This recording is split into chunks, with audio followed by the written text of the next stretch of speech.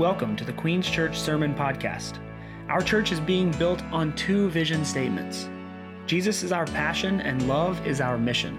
We hope this message leads you to Jesus and that next week you'll join us in person to experience God's love through this local church. You can follow us online at qns.church. Amen. Can I get another round of applause for Bryant High School? Right? Woo! This auditorium has been here for a lot of years. Someone here, I'm not going to say who it was, but somebody who is older than me said that they haven't been in this auditorium since they graduated. And I think it was probably 30 or 40 or maybe 50 years ago when that person graduated. But I wonder, in all the years of this auditorium, how long it's been since the name of Jesus was lifted high like it was just then. And think about the effect that can have on our community and on this school. Let's open up Matthew chapter 6 right now and read from God's Word. If you haven't been here the last few weeks, we're in a sermon series. That's a bunch of sermons that are linked together by one idea. And the idea, the name of the sermon series is called Portrait. The idea is that what Jesus is doing here in this sermon that he preaches, that we're going to read from, is he is actually displaying for us, he's showing us the portrait of a true disciple, a true follower of him. So just as you might stand in the Louvre in Paris, France, and look at the portrait of Mona Lisa, right? Anybody ever been there and done that? Nobody? You stand and look at that portrait and see all the different facets, the beauty, the ins and outs, the way that when you walk this way, her eyes follow you. That's what Jesus is doing here. He's painting us a portrait, and he's saying, this is what a follower of Jesus is. And the beautiful thing about the way that God set up the gospel is that the idea is not for us. This is huge. We have to learn this. The idea is not that he painted this picture, and then he said to you, now you go try to become this. Work hard and try to do it. That is not what this gospel is. The gospel says, here's a portrait of who you are in Jesus. Now, look to him, and he will fashion you into this. You are this because of your faith in Jesus. So with that frame of mind, let's look to our passage for the day. Pastor Danny did a great job on the bass just a minute ago. It's his first time ever playing bass in public. Yeah, a round of applause, Pastor Danny. He did a great job on the bass, but last week he did a great job introducing this prayer to us. It's called the Lord's Prayer, or you may have heard the model prayer. Our Father, who art in heaven, you can say it with me. Hallowed be your name. Your kingdom come, your will be done, on earth as it is in heaven. Give us this day our daily bread, and forgive us our trespasses, as we forgive those who have trespassed against us. And lead us not into temptation, but deliver us from evil. Amen. Some might have finished, for thine is the glory, the power, forever and ever, amen. That's in some translations and some not. It's okay, it's good. It's still God-centered. Go for it. That's the prayer we're talking about. Danny showed us how our Father in heaven, hallowed be your name, your kingdom come, your will be done on earth as it is in heaven, is about reorienting ourselves off of ourselves and looking to God. So instead of making it about us, we're honoring him. And this week we turn to the next couple of verses. I'll read it to you, even though you just said it. Give us this day, starting in verse 11, our daily bread, and forgive us our debts, or some of you might say trespasses.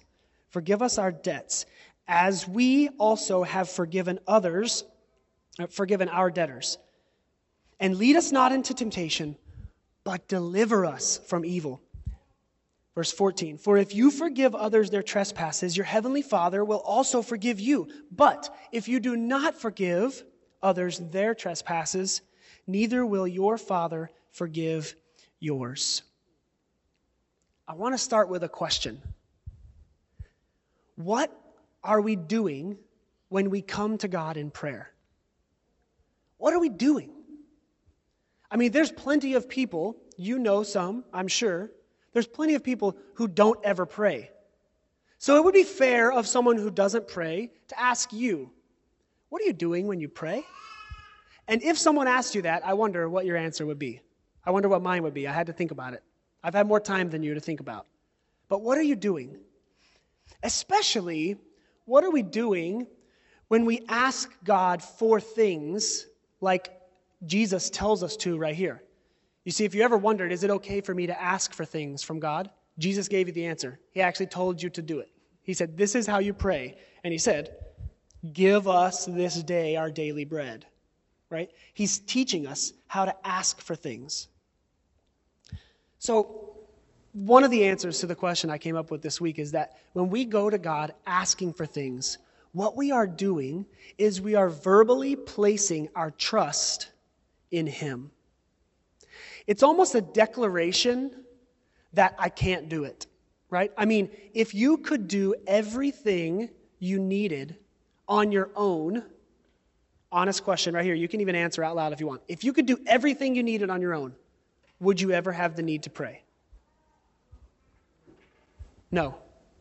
Why not? Because you got everything you need. You're set.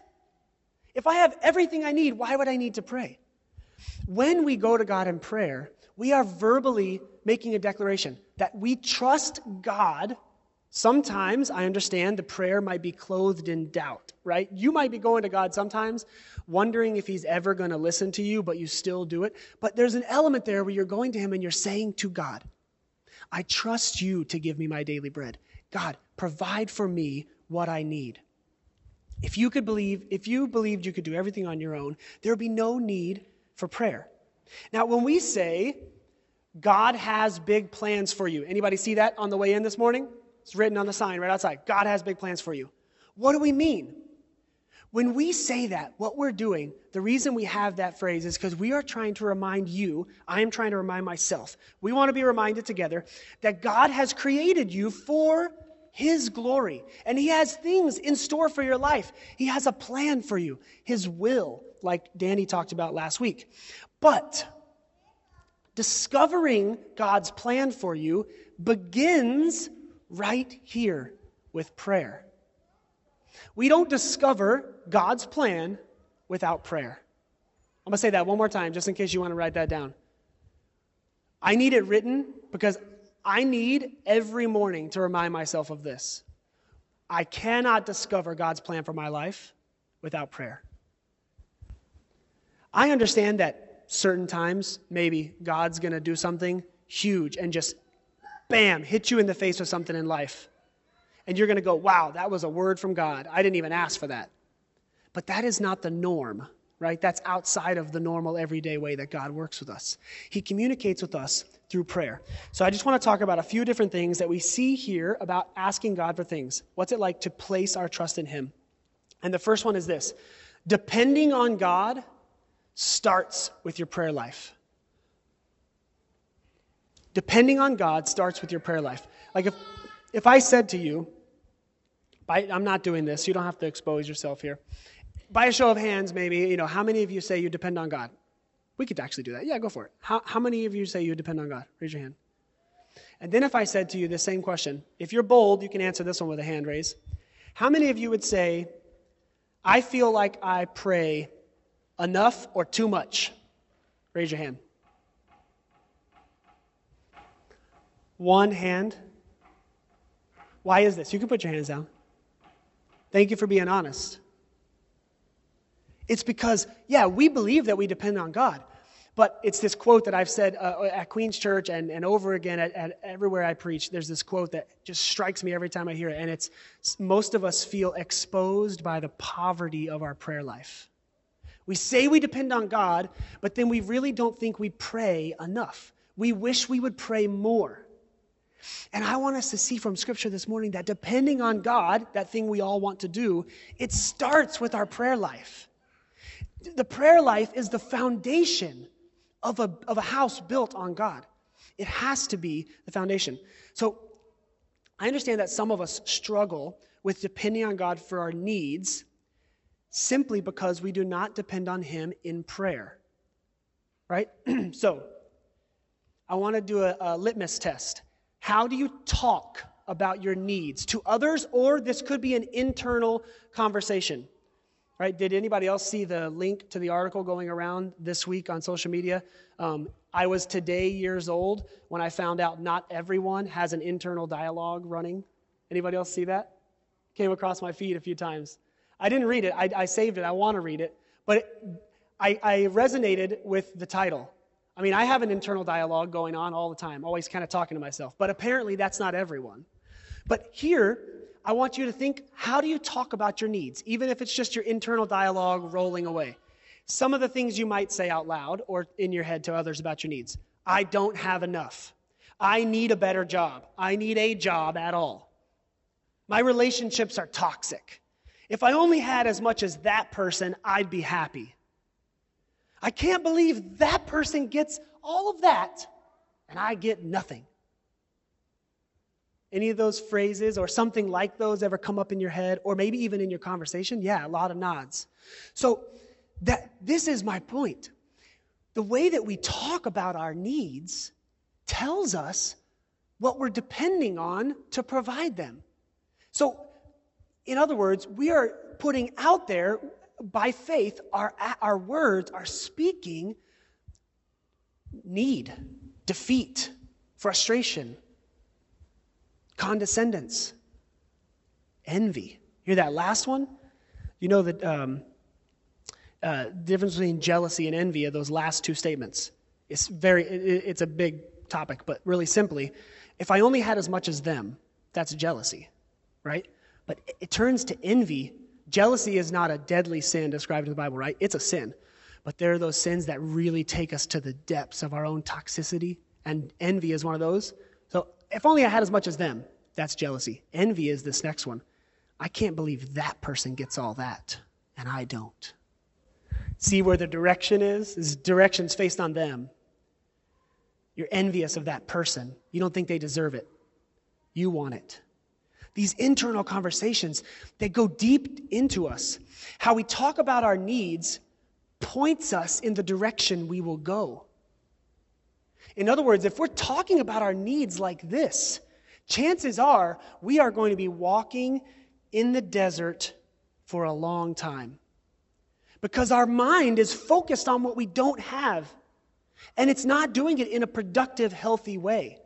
So Jesus is teaching us here the productive, healthy way to talk about our needs. It's not that you just have to pretend like you don't need anything. You don't have to pretend like you have it all together. That is not the point of church. Please go away from Queen's Church today knowing that not anyone in this room feels like they have it all together, including me.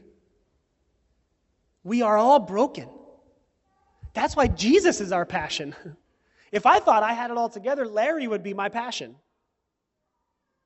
And serving myself would be my mission. It is because I have needs that Jesus is my passion. So Jesus teaches his followers here how we come to God with our needs. We have to reorient ourselves daily around the truth that God is our good Father. And we are his children. And what does God teach us through his word about a good father and his children? He knows what you need before you even ask. But he wants you to ask. He wants you to ask because he desires a relationship with you. Depending on God starts with our prayer life. These are words of faith. Give us this day our daily bread. Give us what we need today. Those are words of faith, not words of emptiness like those other ones. I don't have what I need. That's empty. It leads us nowhere. It leads us to wander in the desert. God, give me the bread I need for today. Those are words of faith. You see the difference? The second one has weight. It's filled. It has value. It's a petition. It's a looking up to someone who you know has what you need and asking for it. The other one is a complaint. It's empty. Has no worth. God knows what you need, and he knows your paycheck, and he knows your social life and the lack of it or the exuberance of it. He knows your everything. He knows where to place the things that you need. But he wants you to use your words to declare your faith in him. He wants you to say, I want it from you, God. I don't want a new job from my job search. I want a job from your job search. Because has anyone ever gotten a job from the God job search? Anybody? That's one of those jobs that you didn't deserve or you weren't qualified for or you weren't even looking for, but you were praying for it, and God said, this is the job I have prepared for you. And you go, I could have never gotten that job on my own. That's because that's from God's job search, not Monster.com. You can find everything you're qualified for on Monster.com. That's cool. You can go and look for a job and you can probably get a job. But what God wants you to do is declare your faith in Him. Lord, I want you to provide the job for me. And it is when we do that, depending on God with our prayers, that we see the plans, the big plans that God has for us, start to come true. So the first thing is that depending on God starts in your prayer life. But next we see that also this prayer right here teaches us the essence of forgiveness. Now, when I was writing this point, I was thinking this is a whole entire sermon in and of itself. So I'm going to try to handle this in a way that helps us digest it. This prayer teaches us the essence of forgiveness. Here's how I want you to view forgiveness now. Start with this. We just finished a 2-part series called Carrying the Water. Everybody remember that series? If you didn't catch that series, it's basically the point of who we are at Queens Church. You can go at qns.church/listen, and you can check it out. It's just 2 sermons, Carry the Water. In that, we talked about how we are carrying the living water where? Anybody remember the 2 places? First, to ourselves, to our hearts, and next, to our neighbors. To our hearts, then to our neighbors. This carrying of the water begins with this prayer right here that Jesus tells us to do. The grace that Jesus has given to us for the forgiveness of our debts, which is mentioned there, we must give to others. Highlight that word must that I'm saying in your head. Must. We must give that grace to others. We do not have the option. You can't not give the forgiveness of God. It is a spring welling up in you unto eternal life. So, I think that too often we view forgiveness as a cup. You see, this cup is my cup. I mean, I know it says Queens Church on it, but I've been drinking from it this morning, and if I handed it to Cindy, do you love me, Cindy? Yes, we're friends, right? We're brother and sister in Christ. If I give you this cup, I just said, take a drink. Would you do it? She said, maybe. Why would you hesitate, though? Because it's mine. Yeah, because we're just friends. Cindy's not my wife. She doesn't want to drink after me. She's not one of my children. She doesn't want to drink after me because this is mine. And too often, we treat forgiveness like this. I am so glad that God saved me and He forgave me. He gives me everything I need. Look at this cup filled with forgiveness that God has given me. Look how good this forgiveness is on me. I'm a sinner. Did you know that I sin and I fall short of God's glory? But Jesus, He gave me forgiveness. And watch. When I am thirsty, it fills me up. It quenches my thirst. God gave me forgiveness. Aren't you happy for me? Aren't you? They're like, no. Why not? Because that's not what forgiveness is. We think it is sometimes, but it's not. And what Jesus is saying here is a blasting warning that not only is that not forgiveness, but if you treat forgiveness like that, there's no forgiveness in that cup. What you're drinking is self-justification, or it's a way that you're cleansing yourself on your own and you're doing a good job, but it is not the forgiveness of the Lord. Why? Because the forgiveness of the Lord is a spring of water, not a glass or a cup filled with water. I can put a lid on this cup, and then nothing will come out. This lid has holes. I'm not going to pour it over, but you get the idea. I can put a lid on it, and I can save it for myself. Maybe even keeps it warm for me because I want my water warm. It's actually coffee, but you get the idea. Forgiveness, though, you can't put a lid on it. That's what Jesus is saying here. Listen to these words in verse 12. And forgive us our debts as we also have forgiven our debtors. And then skip to 14 because this is so important that he wants to clarify it outside of the prayer. Outside of the prayer, he says, listen, if you forgive others their trespasses, then God will forgive you of yours. But if you do not forgive others their trespasses, neither will your Father forgive your trespasses. Don't focus so much on the, what if I die having been wronged by someone and then I didn't forgive them, does that mean that I'm not forgiven? We can talk about assurance of salvation at another time, but the short answer to that question is no. That's not what Jesus is saying. What Jesus is saying, he's trying to use an illustration to teach us about the essence of forgiveness. And the essence of forgiveness is that it is a spring welling up in you, and it must go to other people. That water of grace must flow out of you, and it must be tasted by the people downstream from you, your family and friends, the people who live close to you, even your enemies. Have you ever seen a spring on the side of a mountain? Anyone ever seen one? Yeah, a few people. They're amazing, right? You're walking on rocks and dirt, and all of a sudden you see that stuff is wet, but it hasn't rained, and you follow the trail of water, and it's the side of a mountain, and there will be literally water. I've only seen trickling. I know there are some that gush, but I've seen some trickling ones. And the middle of the mountain, there's no river, there's no creek, there's no snowfall, it's just coming out. Now, if I put my hand over that spring, what would happen? It would slow down or stop, right? But for how long? How long can I keep it in? I may put a hand or put some rocks over it, and then what am I going to notice happens? It's going to bypass me, right? What? Oh, it's over there. And then I'm going to put some there. And then I'll get Micah. Micah, go over there. And, it's coming out. And then over there. We get ourselves in a pickle when we try to stop the forgiveness of God. It's like trying to stop a spring. This is what we feel like when we harbor unforgiveness in our hearts toward others. Have you ever been in that position? You have experienced the forgiveness of God, but someone wronged you.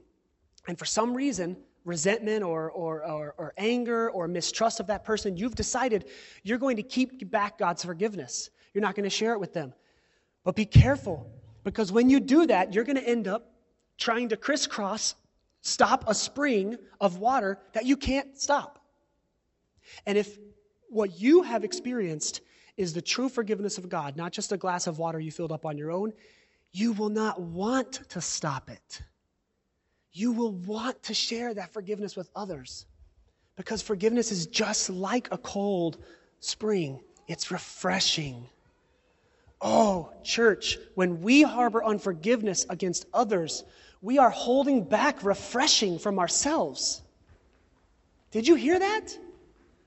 When we harbor unforgiveness toward others, we're doing a lot of things, but one of them is just stopping ourselves from being refreshed. Because Jesus says here, you're not getting the forgiveness thing when you're harboring unforgiveness against others. That's not how it works. It's not a cup. You can't put a lid on it.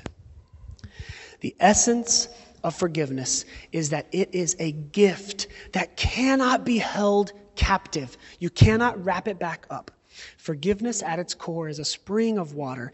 It's in you and it's overflowing to all around you. We, by the power of God, must learn to stop capping the spring. Amen? That's what he means. Forgive us our debts as we forgive others. God, pour the forgiveness into me and then let it flow out of me. Let my coworkers be dumbfounded by the way that I have changed my demeanor toward them, because they're not holding me captive anymore. I've been set free, and I can give forgiveness freely to them as well. Finally, verse 13, lead us not into temptation, but deliver us from evil. Trust God to keep you loyal. Trust God to keep you loyal. Loyalty is faithfulness or fidelity toward someone or something, right? We understand the concept of loyalty in this place this morning, right? When you are loyal to someone, it means you are standing side by side with them. You will not leave them high and dry. You will not leave them to fight alone. I'm standing with you. Not behind you, not in front of you. I am with you. And what does it say to you when you have a friend or a family member who remains loyal to you through difficult times? Can you feel that right now? Just think of a time when everyone else was turning their back on you. But you had one person, maybe a few, who said, I'm with you. I got you. I'm not going anywhere. Loyalty, that is loyalty. This verse right here, the closing of this prayer, is about how we are trusting God to keep us loyal to God. Here's how this works. Some of you have been married before, or you are married now. I don't trust Steve, although I love Steve. I don't trust Steve to keep me loyal to my wife, Lindsay. I could trust him to help me with that. If I needed some accountability, he'd be happy to step next to me and say, I'll be with you. I'm loyal with you. But do you know who the main person is besides God who I trust to keep me loyal to Lindsay? It's Lindsay. This is a two-way street. When I remain loyal to her, I look to her and I see her loyalty. And her loyalty to me draws me into her. It draws me closer and closer. Don't worry, I'm not going to climb over.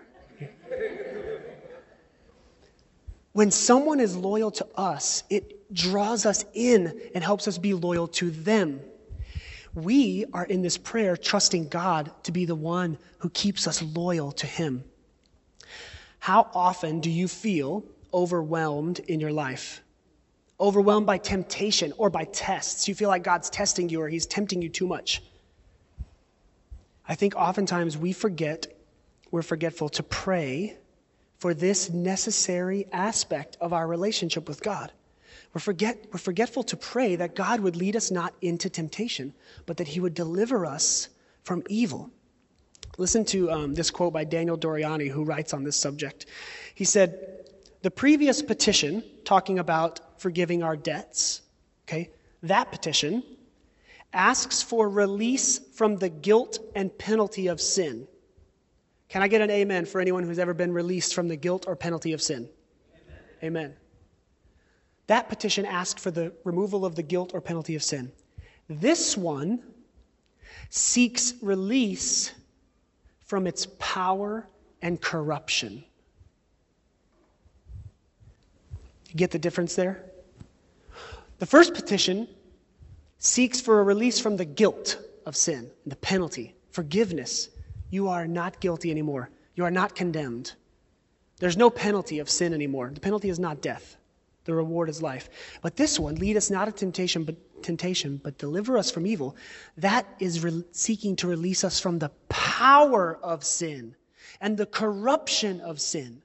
Because even though the penalty has been eased or taken away, and even though the guilt has been extinguished, sin still has power to corrupt. Can I get an amen? Sin still has power here on this earth. Receiving, think of it like this.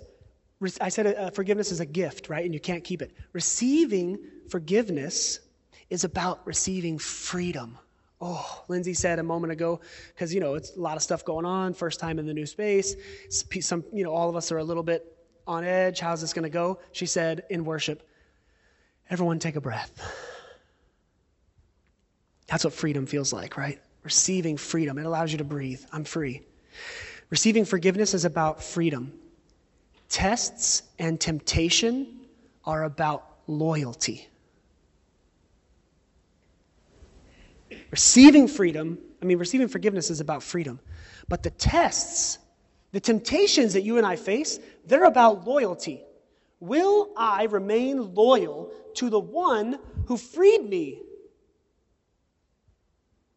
Come on, right? God, I cannot remain loyal.